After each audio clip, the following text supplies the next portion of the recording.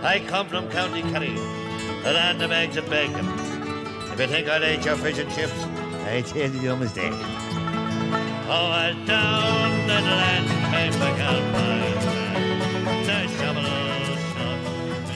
Hi all, and welcome back to From Fever Pitch to Hurler on the Ditch on Scariff Bay Community Radio. This month's show we have we have some of our regular contributors. We have Terry Hogan, who is no longer in studio but has gone to the Premier League hotbed of North London. Terry, do you want to introduce yourself?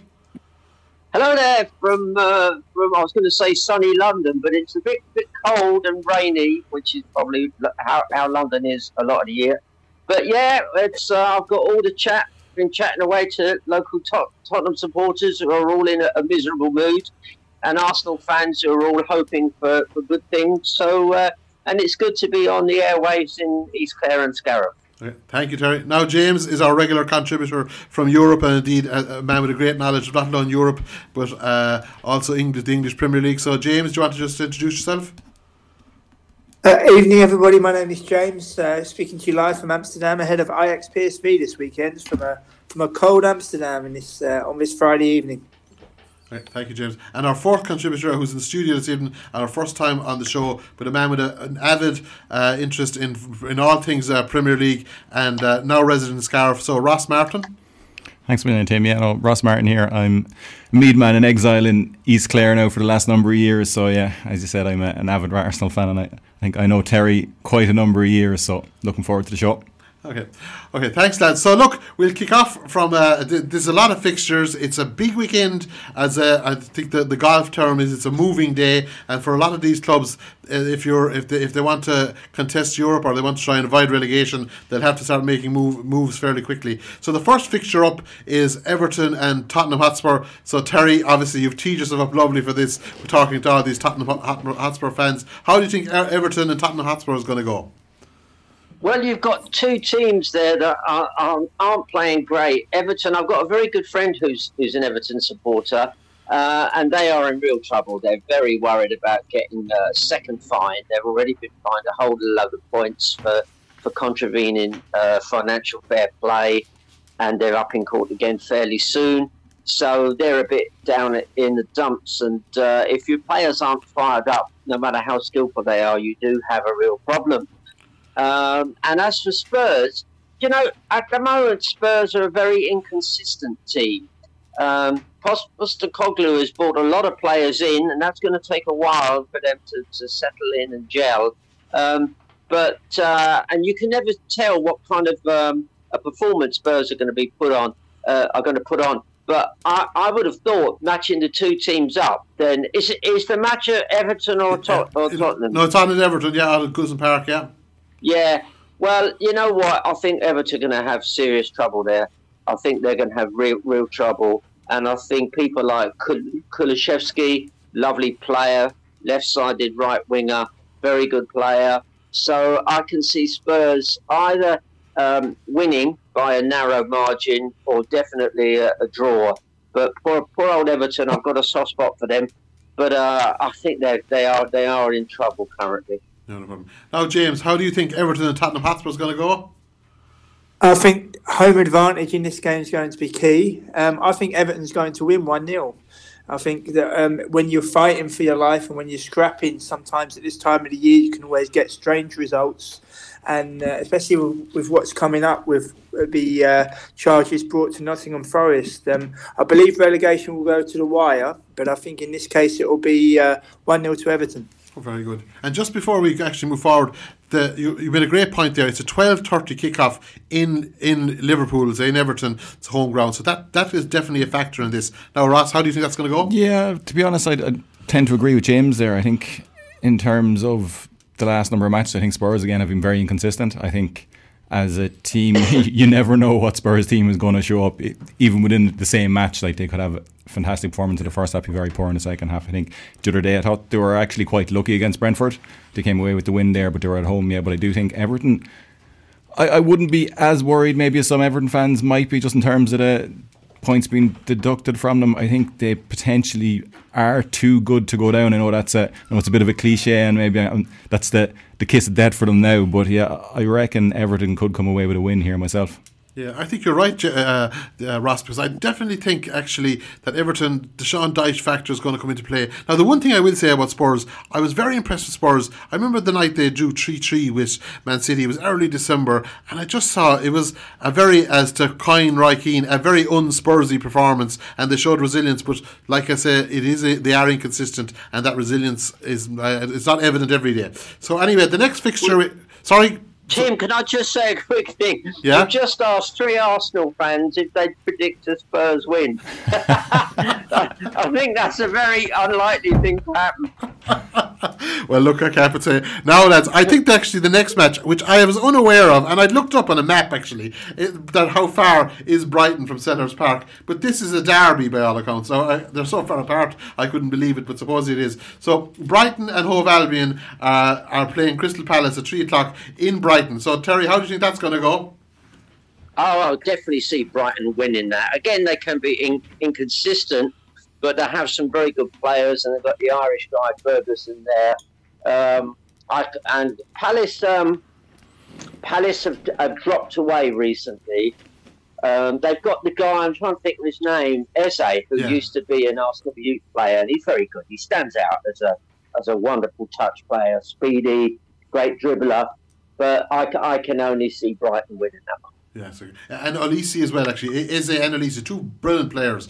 And actually, I noticed there was a protest the day that Arsenal bet them about, like, they're not resourcing them, that they could lose those 2 players very easily. So, James, how do you think Brighton and Crystal Palace is going to go?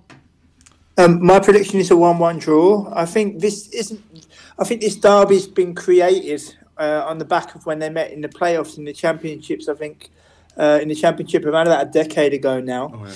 And I think that it will be a 1-1 draw. I think you make a great point about Crystal Palace. I think they're kind of caught between a rock and a hard place, because you've got the majority of Premier League teams that are kind of, do they push on and try to become an established Premier League team, or do they try and balance the books? It's a tough balancing act. I think with Brighton as well, I think what you're seeing is it really is a long old season. I think people forget how long the football season actually is.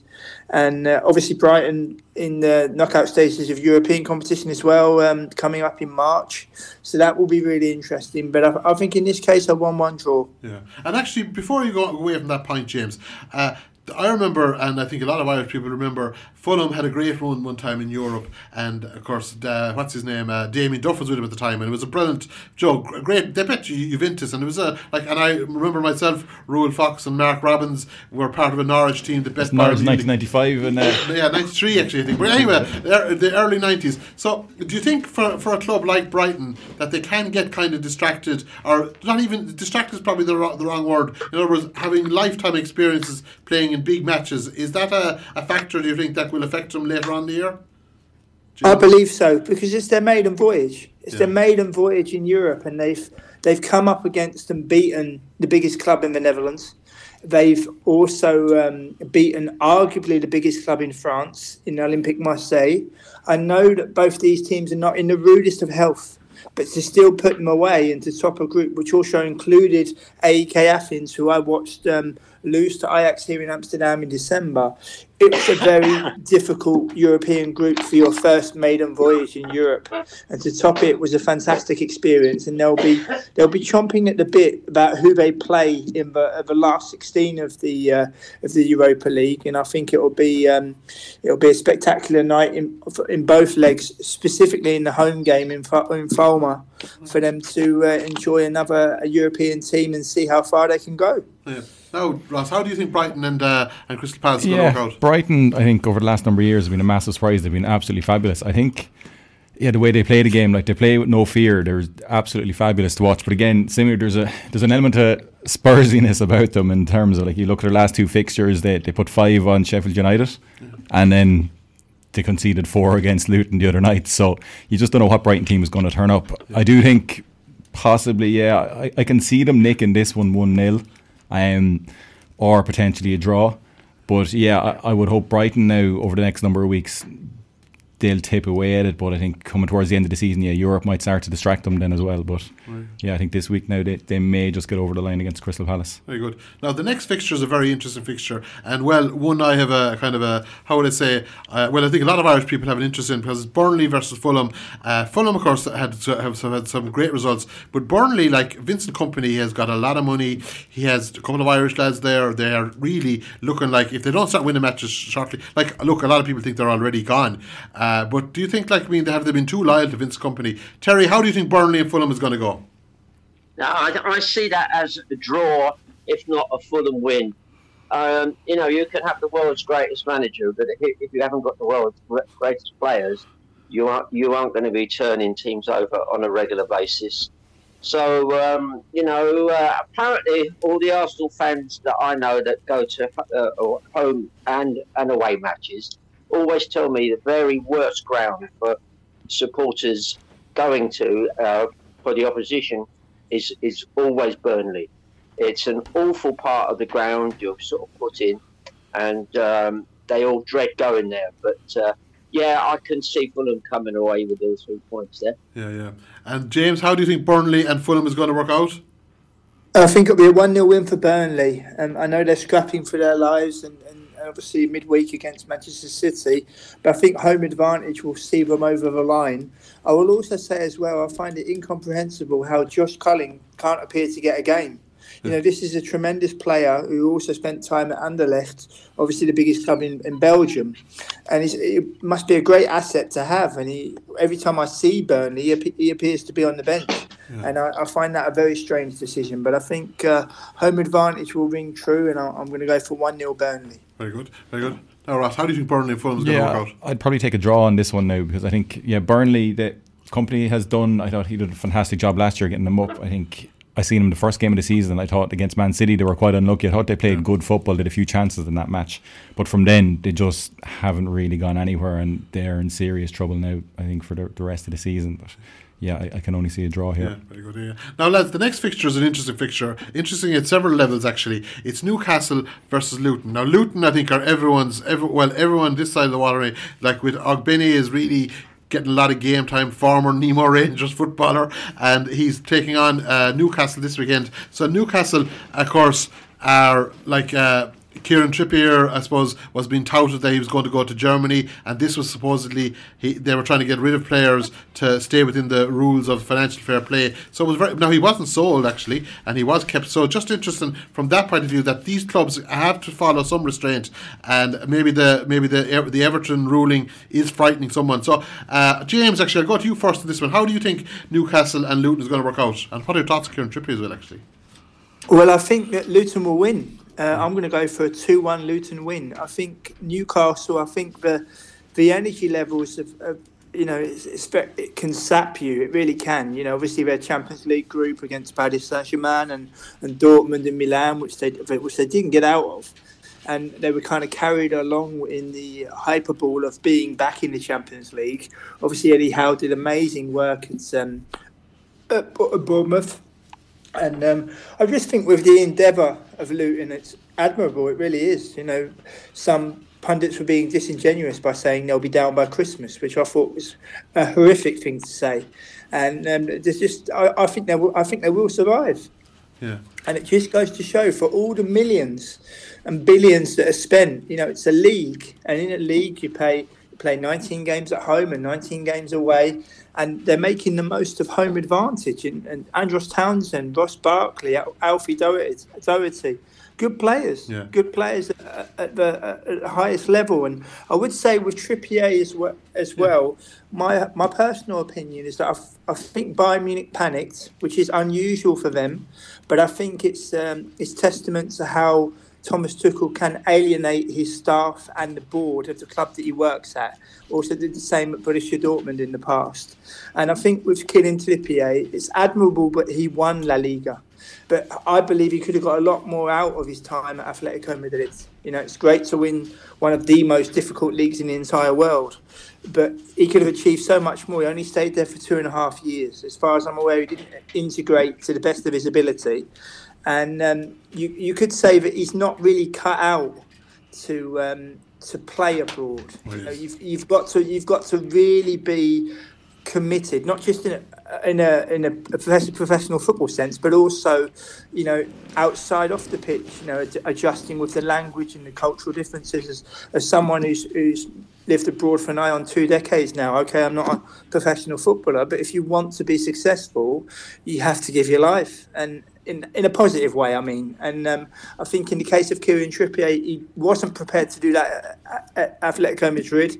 I don't think he would have done that at Bayern Munich, and I think he's not really cut out to return abroad and become an even better player. Oh yeah, very good. Now, Ross, how do you think Newcastle and Luton is going to go? Yeah, it's going to be another interesting one, because I think Luton have, over the last number of weeks, been absolutely fabulous. Like, they've picked up how many points in the last 3-4 games, and I think James is dead right. Like, at the start of the season, so many people were tipping them to actually go down before Christmas, but to be fair, if you were looking at their points tipped or points total before Christmas, yeah, it wasn't fabulous. And over the last number of weeks, I think they've just settled into being a Premier League team. I think maybe they might have been a bit overawed at the start, but yeah, definitely now they've seemed to settle into it, and it's fabulous, because at least it's great to see the Premier League with so much money and all of these players on God knows what amount, hundreds of thousands a week, and you see the likes of Luton coming up with their wage bill of 10 million, which probably isn't a patch on some of the players and some of the Premier League teams. So yeah, it's good. I think from a game perspective, I do think Newcastle, they're a little bit too strong. I do think Newcastle, again, similarly, have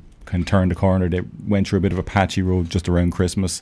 I think they've kind of come back on track now again. I think Newcastle will win this one. Yeah, very good. And actually, before we go on, Terry, let's get your thoughts on Newcastle and Luton. But actually, your man Sambi Lokonga is gone from Arsenal to Luton, and it seems to be playing very well there. It just proves that game time is brilliant for these players if they can get an opportunity. So Terry, how do you think Newcastle and Luton is going to go? Well, first of all, it's probably worth saying, as we're on Irish radio here, that there's a big Irish community living in Luton, right back from the sort of 60s, 70s, 80s up to now. There's a big Luton Irish centre there. So you will have a lot of Irish fans. In fact, I bumped into a Luton fan in the summer over by Spanish Point. I was getting some ice creams, and he was coming out dressed in his sort of orange kit. And I said, well done for getting up into the EPL. And he said, yeah, the biggest job now is to stay up, So he would have been maybe second generation Irish lad, So I think Newcastle will have too much for them. I'd like to see Luton stay up. I really would. But I think Newcastle, of course, people forget that in terms of owners, Newcastle are the world's richest club. And their owners are they Saudis, and they built they built this training complex there, state of the art, and all those things contribute to better training, fitter players, and so on. I'm not enamoured with Howe as a manager. I suppose he's trumped a lot here. Unfortunate word, trump. Yeah. He's trumped a lot here because he's a young English manager, or fairly young. Yeah. But I can see Newcastle doing it, which is a shame, because I think having fresh blood in the Premier League is always good, and I would love to see Luton stay up. Yeah, very good. Now, the next fixture is an interesting fixture. Well, look, they're all interesting, but it's Sheffield United and Aston Villa. So Aston Villa, no more than Brighton, maybe, with I noticed Roberto De Zerbi was being touted as a possible replacement for Jurgen Klopp, and obviously Emery is being touted as maybe the one that got away at Arsenal. So, but they have hit they're not going as well as they previously were. They've obviously, the season, the opposition kind of figure you out. So this is a big fixture away. Now, I don't think Sheffield United are setting the world alight, but still they need a win, I think. So Terry, how do you think Sheffield United and Aston Villa is going to go? Well, as you probably know, I'm a great Emery fan, and I think he's turned Aston Villa around really well. He's done absolute wonders. I think they had a hiccup a little while ago, which all good teams have. But if they carry on the form they've shown earlier in the season, I think they'll have too much for Sheffield United, even though they've got their old manager back, who has worked wonders there. So I think it'll either be I think it must be a Villa win. It could be a draw if Sheffield United really pull it out, but no, I can see Villa squeezing that by just a goal difference. Yeah. James, how do you think this is going to go, Sheffield United and Aston Villa? I think it'll be a 1-1 draw. I think Bramall Lane's a difficult place to go at any time, specifically when they're in a bit of a bad way. I think it also shows Chris Wilder that they say never go back, but football makes its own rules, and be interesting to see what happens with Sheffield United. Also with Aston Villa, for all the plaudits, which is completely correct. Sometimes it's as if the teams that are eulogised to the high heavens, people forget that there's still,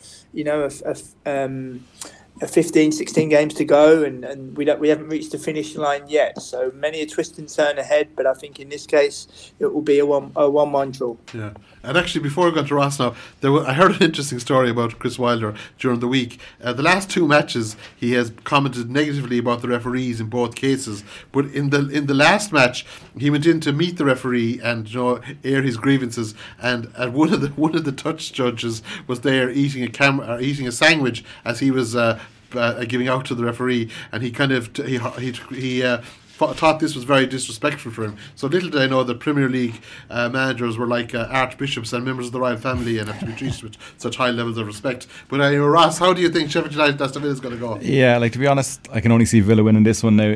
In fairness, I think Villa did start off the season absolutely fabulous. I think it's telling about the reactive nature of football and just the media in general. Like when you see teams like that win a few matches, like everybody jumps on the bandwagon and expects them to challenge for the title, and people were kind of calling it that they don't see Villa falling away. But I think now it's kind of happening now that they've dropped a few points in a few games. I do think they're going to fall away further. I can't see them falling too far. Unai Emery's done an absolutely fabulous job there. Like he's really turned it around.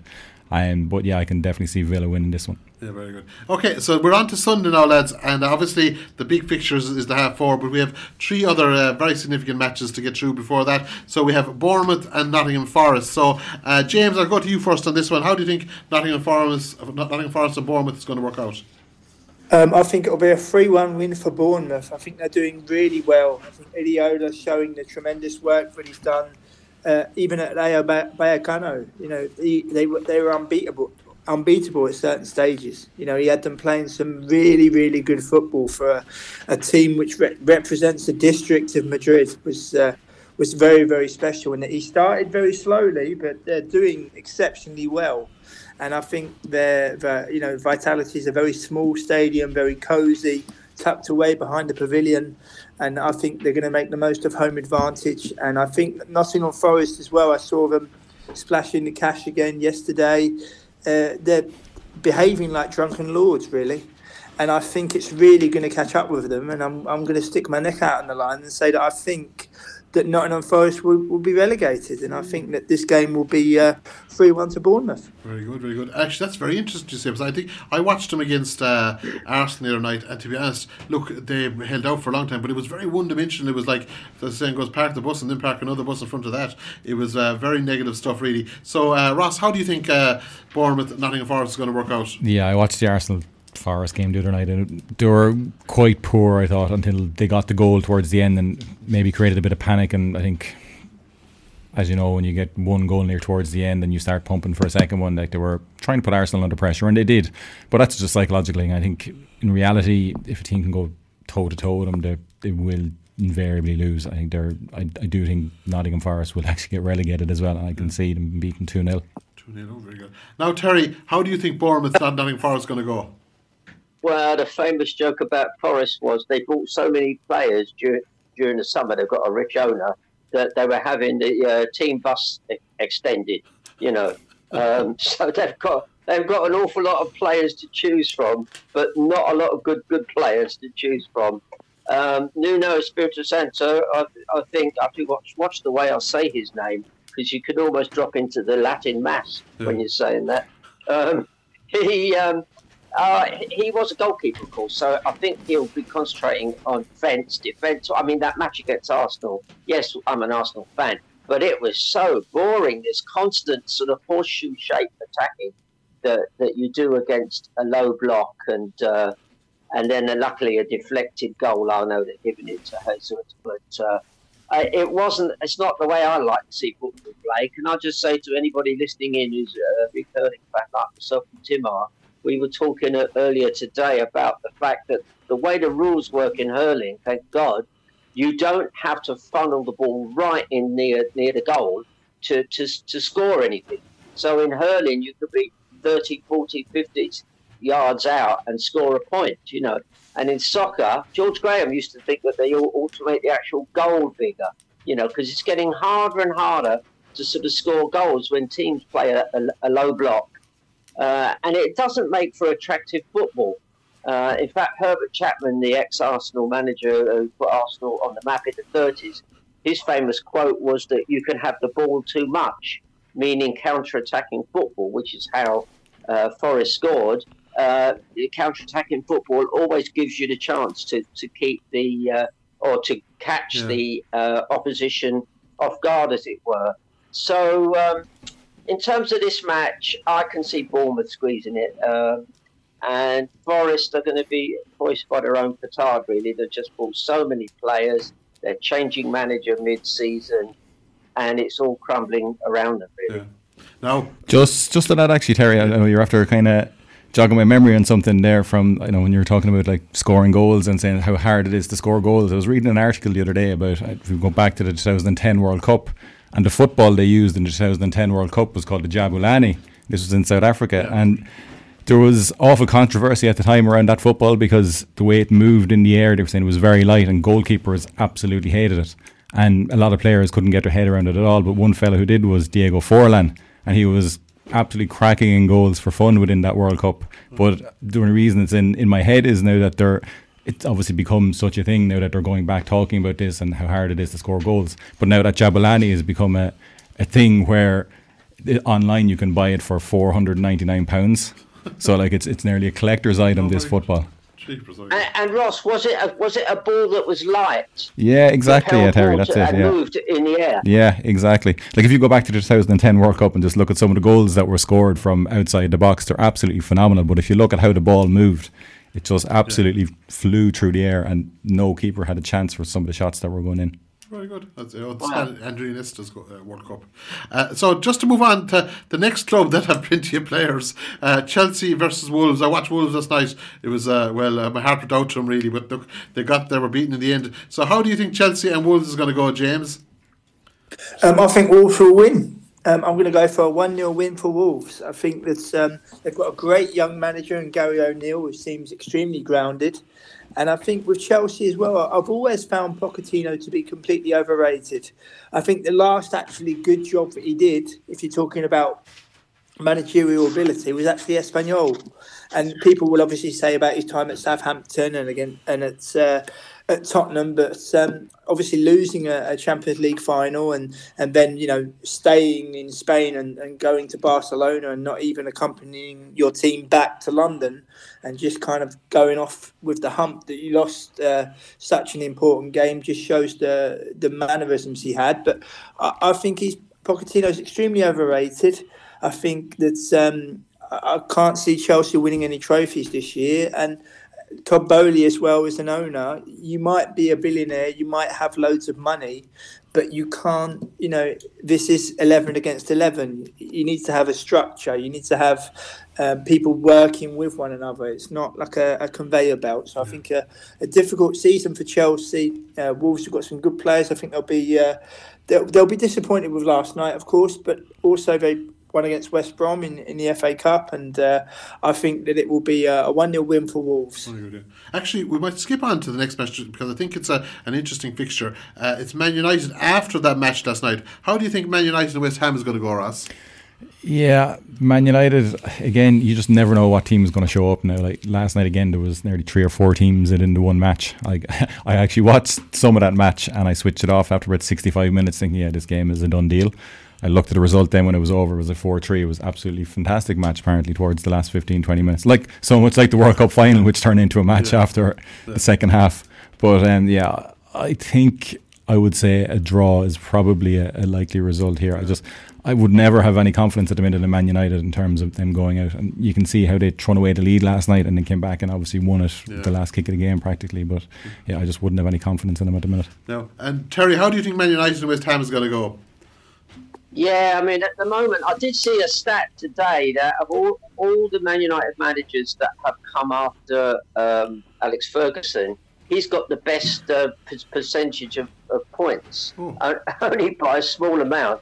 So a lot of, all the newspapers are always pump out rubbish and they're telling you he isn't good, but maybe he is turning it round. I don't know. I do know there's very few London people that don't like West Ham. You know, they're always very game. They're always forever blowing bubbles, as the theme song goes. Or is that just because they're not a threat? Yeah, I'd love. Speaking as an Arsenal fan here. Yeah, what would I? Well, we have lost to them in the trio of finals where we beat United in the middle one and lost to West Ham in one of them. Who's going to do that?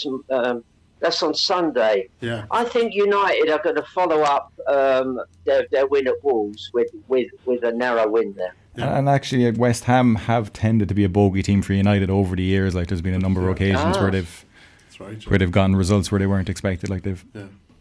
Definitely. Now, lads, I think we'll maybe have covered. There's one big fixture left in the Premier League, and we're definitely going to cover that in depth in a few minutes. But before we go on to that, we might just have a quick chat with James. Obviously, there's Arsenal are playing Porto in the Champions League. This is a very big fixture. We're just doing a bit of a preview for this one as well, because we won't be on air again before that match. How do you think Arsenal and Porto is going to go, James? Well, I think it's going to be a really interesting fixture. I'm delighted to announce that I will be at the home leg on the 12th of March. But before that, on the 21st of February, Arsenal go away to Portugal. And I think it's going to be a really, really even game. My prediction is 1-1. FC Porto, I've got some tremendous players. Heleno, the Brazilian winger, is like Quicksilver. He's so quick. And also Evan Nilsson, the Brazilian striker up top. Diego Costa, the goalkeeper of the Portuguese national team, and Stephen Eustáquio, the Canadian footballer in the middle. Arsenal are at risk of underestimating this team, and I kind of feel a little bit of deja vu where, in my humble opinion, Arsenal's title charge was derailed by Sporting last March, which people might think of that game wasn't even in the Premier League, but the mannerisms of the team that night, and particularly our manager, when I saw those images, I thought, that's it, we're done. And unfortunately, I was proved right in that case. But for the Arsenal fans that think that it's going to be a free pass, nothing could be further from the truth. And we're not in the quarterfinals already, and we're going to have to fight to get there. Obviously, Porto are nicknamed the Dragons, so literally Arsenal have got a dragon to slay in Porto and in London in the next 6 weeks. Very good. And well, Ross, how do you think Arsenal Porto is going to go? Yeah, like James, I'd be a little bit wary now, to be quite honest. Obviously, I was quite happy with the draw when it came through. Look, if you're going to pick a team out from whoever we could have got, I think Porto was probably one of the ones you would have picked out of it. I think, we have been complacent in the past in terms of quarterfinals that were round of 16s that we've been in and expecting to get through. Like Monaco springs to mind, even I think something the AC Milan game as well, I think back maybe 10 years ago, that we should have probably done a lot better in the first leg. I just think we probably do have too much for Porto to actually to cause us too many troubles. And Terry, we'll have to get your thoughts on Arsenal and Porto. Well, Arsenal's record in Europe isn't great. We haven't covered ourselves in an awful lot of glory. And some of our best victories away have been against big teams. I think we beat, was it Inter Milan 5-0 one year? So I think if we get a draw out of Porto, we'll be doing very well. And I'm afraid, as I say, the last few years, and you'll be going to a match like Arsenal, Olympiacos and so on, and we've just blown up instead of attacking them. So listen, a draw will make me very happy. Yeah. Okay, and the other big Champions League fixture, in other words, the concerning English team, is Man City. Of course, probably the favourites really for the Champions League to win it outright. But they still have to beat Copenhagen to get to the next round. James, how do you think Man City and Copenhagen is going to go? I think it'll be a lot closer than what people think it will be. Some people are predicting a cricket score. I think it's quite apparent that Manchester City will get through over two legs, but I can't see them destroying Copenhagen. like some people are claiming will be the case. I think FC Copenhagen as well, to get through a group with Bayern Munich, Manchester United and Galatasaray is a great achievement for them. You know, I was fortunate to be in Copenhagen on a city trip in 2014 where I watched FC Copenhagen win against Nordsjælland. I think they won 2-0, and a young Thomas Delaney, obviously with Irish heritage, I think he came on as a sub in that game, if I remember. And beautiful stadium, the Parken Stadium, in which the Danish national team also play. But I think it's going to be closer than many people think. I think in this day and age where people love to kind of count their chickens before they hatch, you know, this is tournament football. And one point I will make, because I've gone on record by saying it again and in the past, and I'll say it now, I'm absolutely convinced that Real Sociedad will knock out Paris Saint-Germain. I'm absolutely convinced of it. And, you know, for people to kind of throw away Real Sociedad, that's, you know, they topped a group which included the Portuguese champions, the Italian champions, and also last season's European beaten finalists. A tremendous mix of youth and the 60-40 policy they have of buying, and also their own youth policy. And also Paris Saint-Germain, you know, this is a team that was only conceived in 1970. We're now in 2024. And I recently found out that the commission that was put together to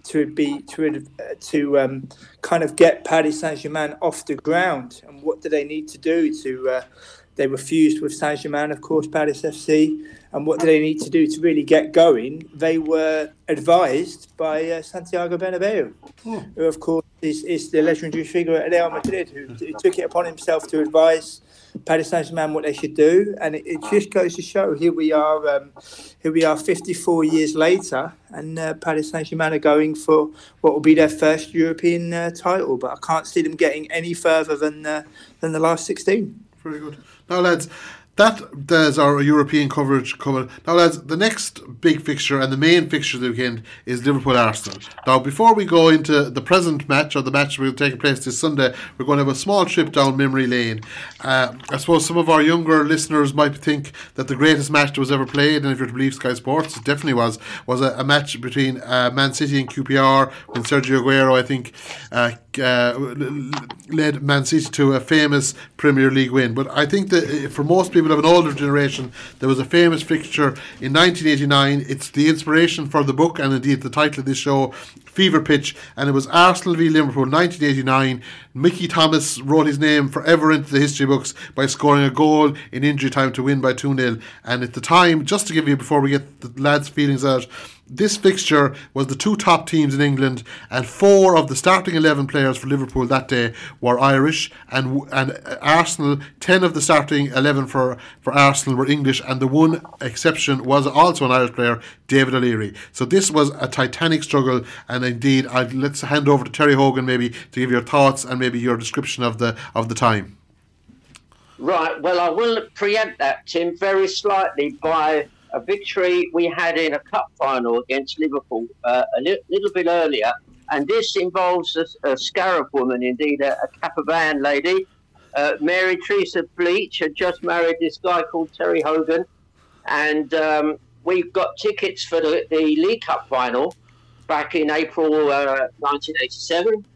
And we trooped along. And I remember the Liverpool coaches coming in to the Wembley area, and I said to all the Arsenal fans were casting their eyes on the floor and not wanting to look up. We were all expecting a trouncing. And, of course, myself and Mary Teresa are standing there watching the game, and Ian Rush scored. And, of course, Liverpool had never lost a match where Ian Rush had scored.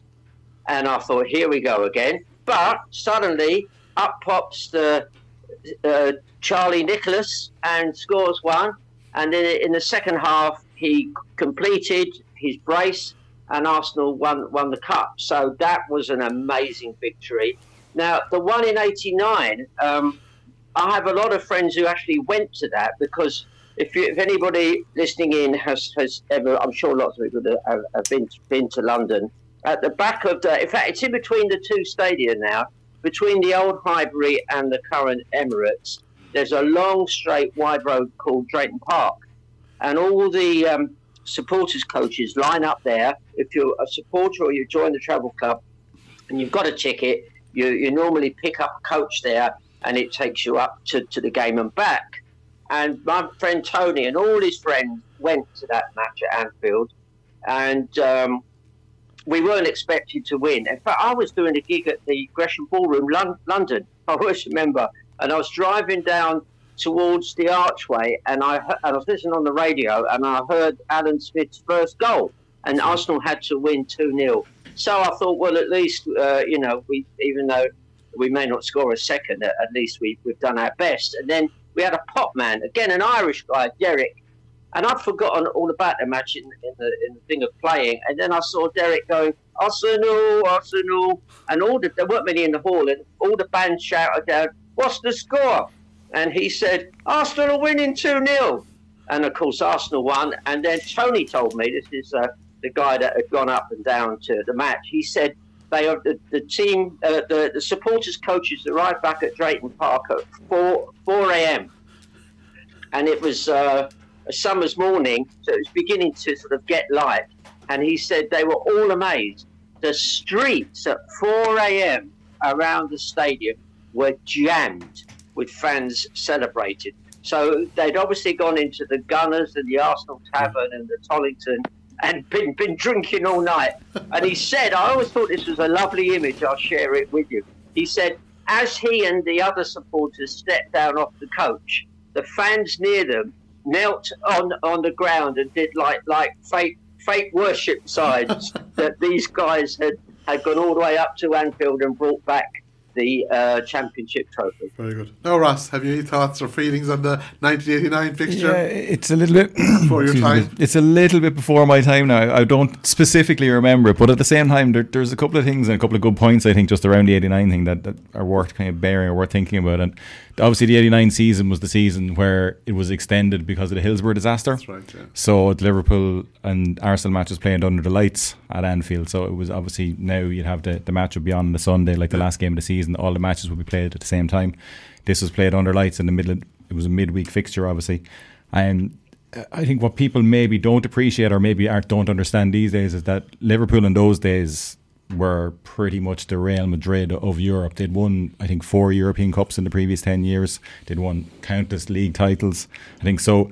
The fact that Arsenal had to go to Anfield, win 2-0 on the last day of the season is maybe underappreciated. And as you said, Tim, like that, I think a lot of people think that football only started in 1992. So yeah, before that, I think it does count. And some of those results and some of those games before that, yeah, they're absolutely phenomenal. But yeah, very good. And now, James, obviously you have an in-depth knowledge of all things football, but I suppose it is an iconic fixture, really, Arsenal in Liverpool in '89. Absolutely. I attended my first Arsenal game in February 1991, a 4-0 home victory against Crystal Palace. Yeah. And I vaguely remembered it, 89, coming from an Arsenal family. Obviously, I've got experience interviewing professional players and managers at all different levels of world football. And I recall my interview with Alan Smith, who scored the first goal. That's right. He turned down Manchester United and Chelsea to come to Arsenal. By his own admission, he could have gone to Manchester United, could have gone to Chelsea, but he looked at Arsenal, he looked at George Graham, and he thought, they're going places. I want to be part of that. And that's exactly what happened. You know, tremendous to be fair, the Golden Boot twice as well, you know, and the DNA of that Arsenal side, what that Arsenal side represented. And Ross makes a great point about Liverpool, you know, about what they were at that time.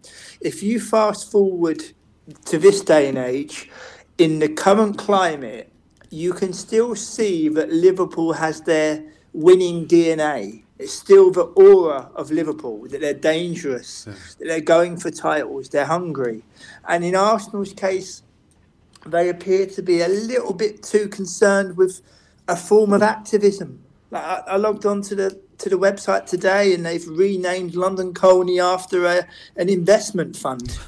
You know, they appear to release a training top every week to the tune of £80. You know, in a situation where money's tight, and I just feel that I think Arsenal we're just losing our way a little bit. Yeah. You know, we are factually the third biggest club in the whole of England, behind Manchester United and Liverpool, but we're not acting like it. We're acting like we're far too concerned about things that have no bearing on football. But we're more concerned about being praised for that than actually trying to win on a football pitch. So I think that the game's gonna be a really interesting game. I think it'll be a 1-1 draw, and I fear that if Arsenal do lose, I think that will be it for the title challenge, if you can say that. And then it'll be 21 years before Arsenal can maybe say that they've become champions again. Yeah. No, actually, thank you, James. That was a nice little segue into the upcoming fixture. So, look, before I turn over to Ross, obviously the Klopp resignation now is a big thing. Is it a factor? I saw himself saying that, you know, the Norwich game, he had to kind of, he had to brace himself almost. But Diego Jota has stated that it'd be great to win it for him, but he did it and nearly openly admit that this is extra pressure. So, Ross, what are your thoughts on Klopp's resignation? Yeah, I think Klopp, he kind of, a lot of people like him. I like him myself. He's got that type of personality where people are drawn to him. He seems to be open, honest. I think, yeah, he was a breath of fresh air when he came into the Premier League in terms of his openness, his honesty, and how he wanted to play football, how he understood the game and how he wanted the game to be played. I think, yeah, as a Liverpool, and I've spoken to a lot of Liverpool fans on this, they're devastated to see him go.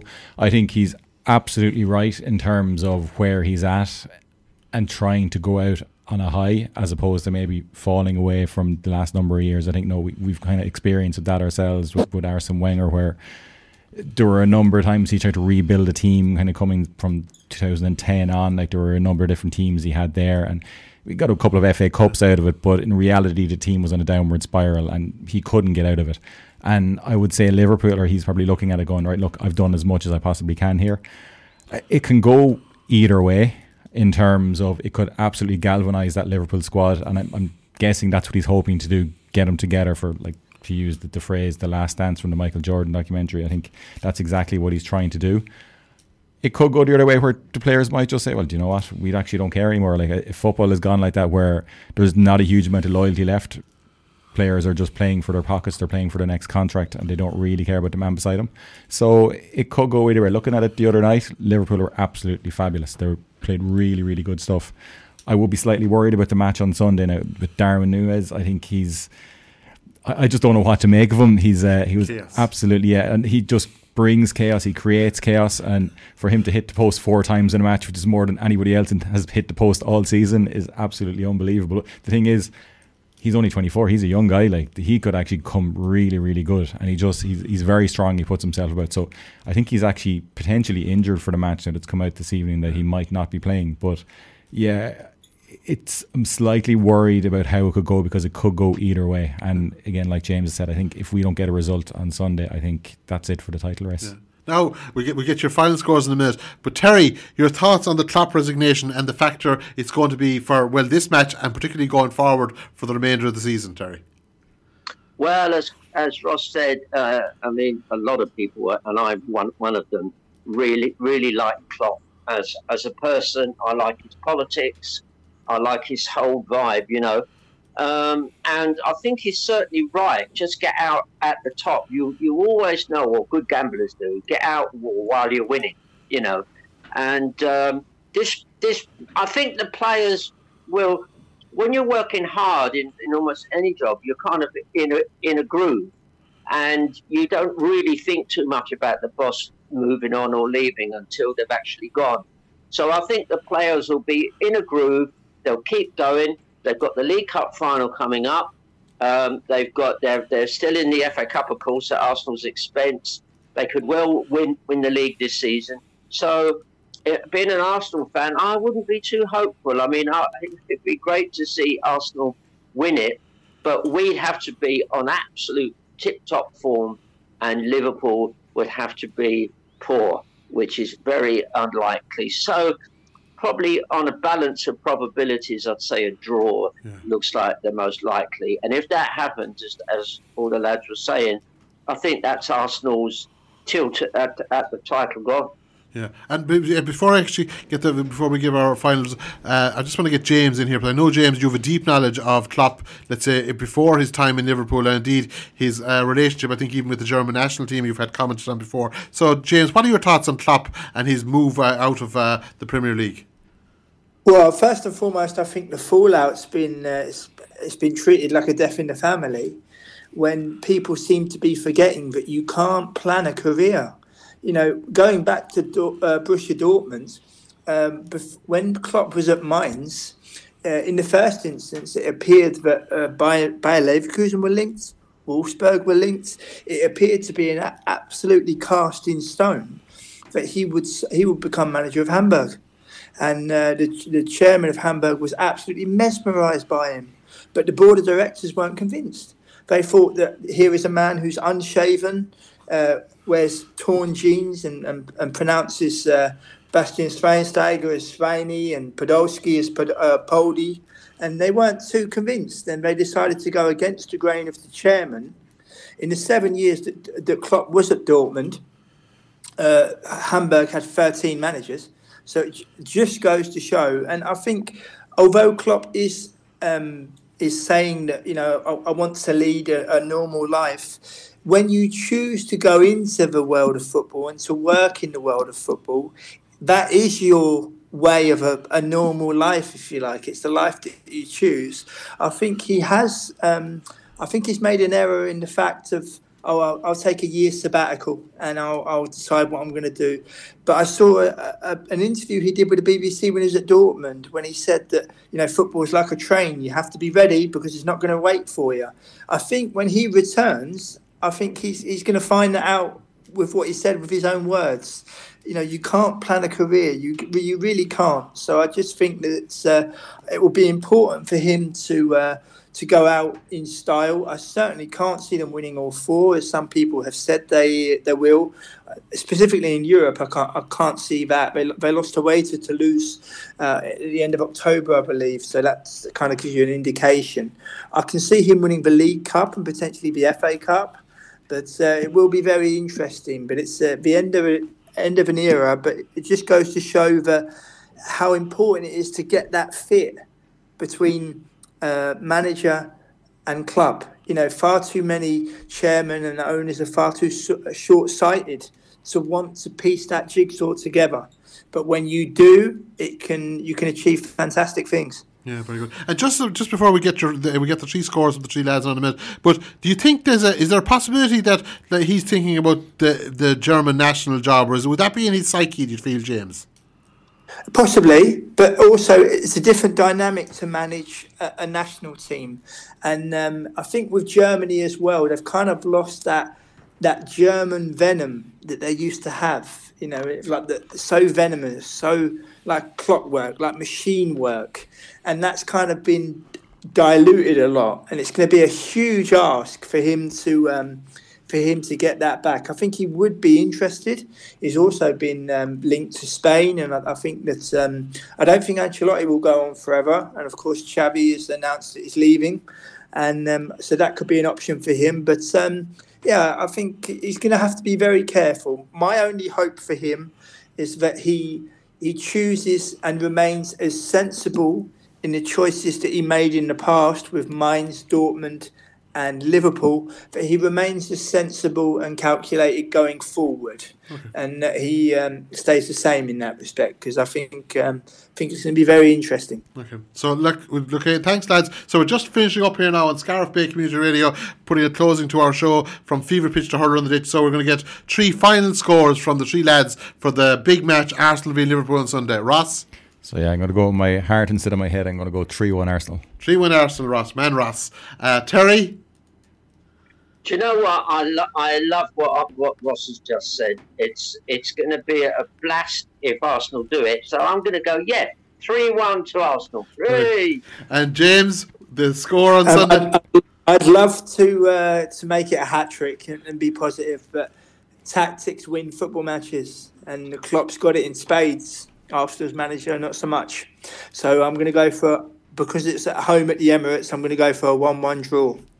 And exactly as I predicted myself. James, thank you, Terry. Thank you, James. And definitely special thanks to Ross, his first show. Lads, it was a great show, great talking to you. And we'll talk to you all in the not-so-distant future. And thank you for your contributions to Scarf Bay Community Radio, and particularly to our show From Fever Pitch to the Hurler on the Ditch. Good night, lads, and God bless. Thank you. You're welcome. Cheers, guys. Thanks. Bye-bye. Thanks, guys. Oh, the crack was good in Pricklewood, and I wouldn't leave the crown. But glass was flying and biddies crying, so Paddy was going to town. Oh, mother dear, I'm over here, and I'm never coming back. What keeps me here? The rag of beer, the ladies, and the crack. I come from County Kerry.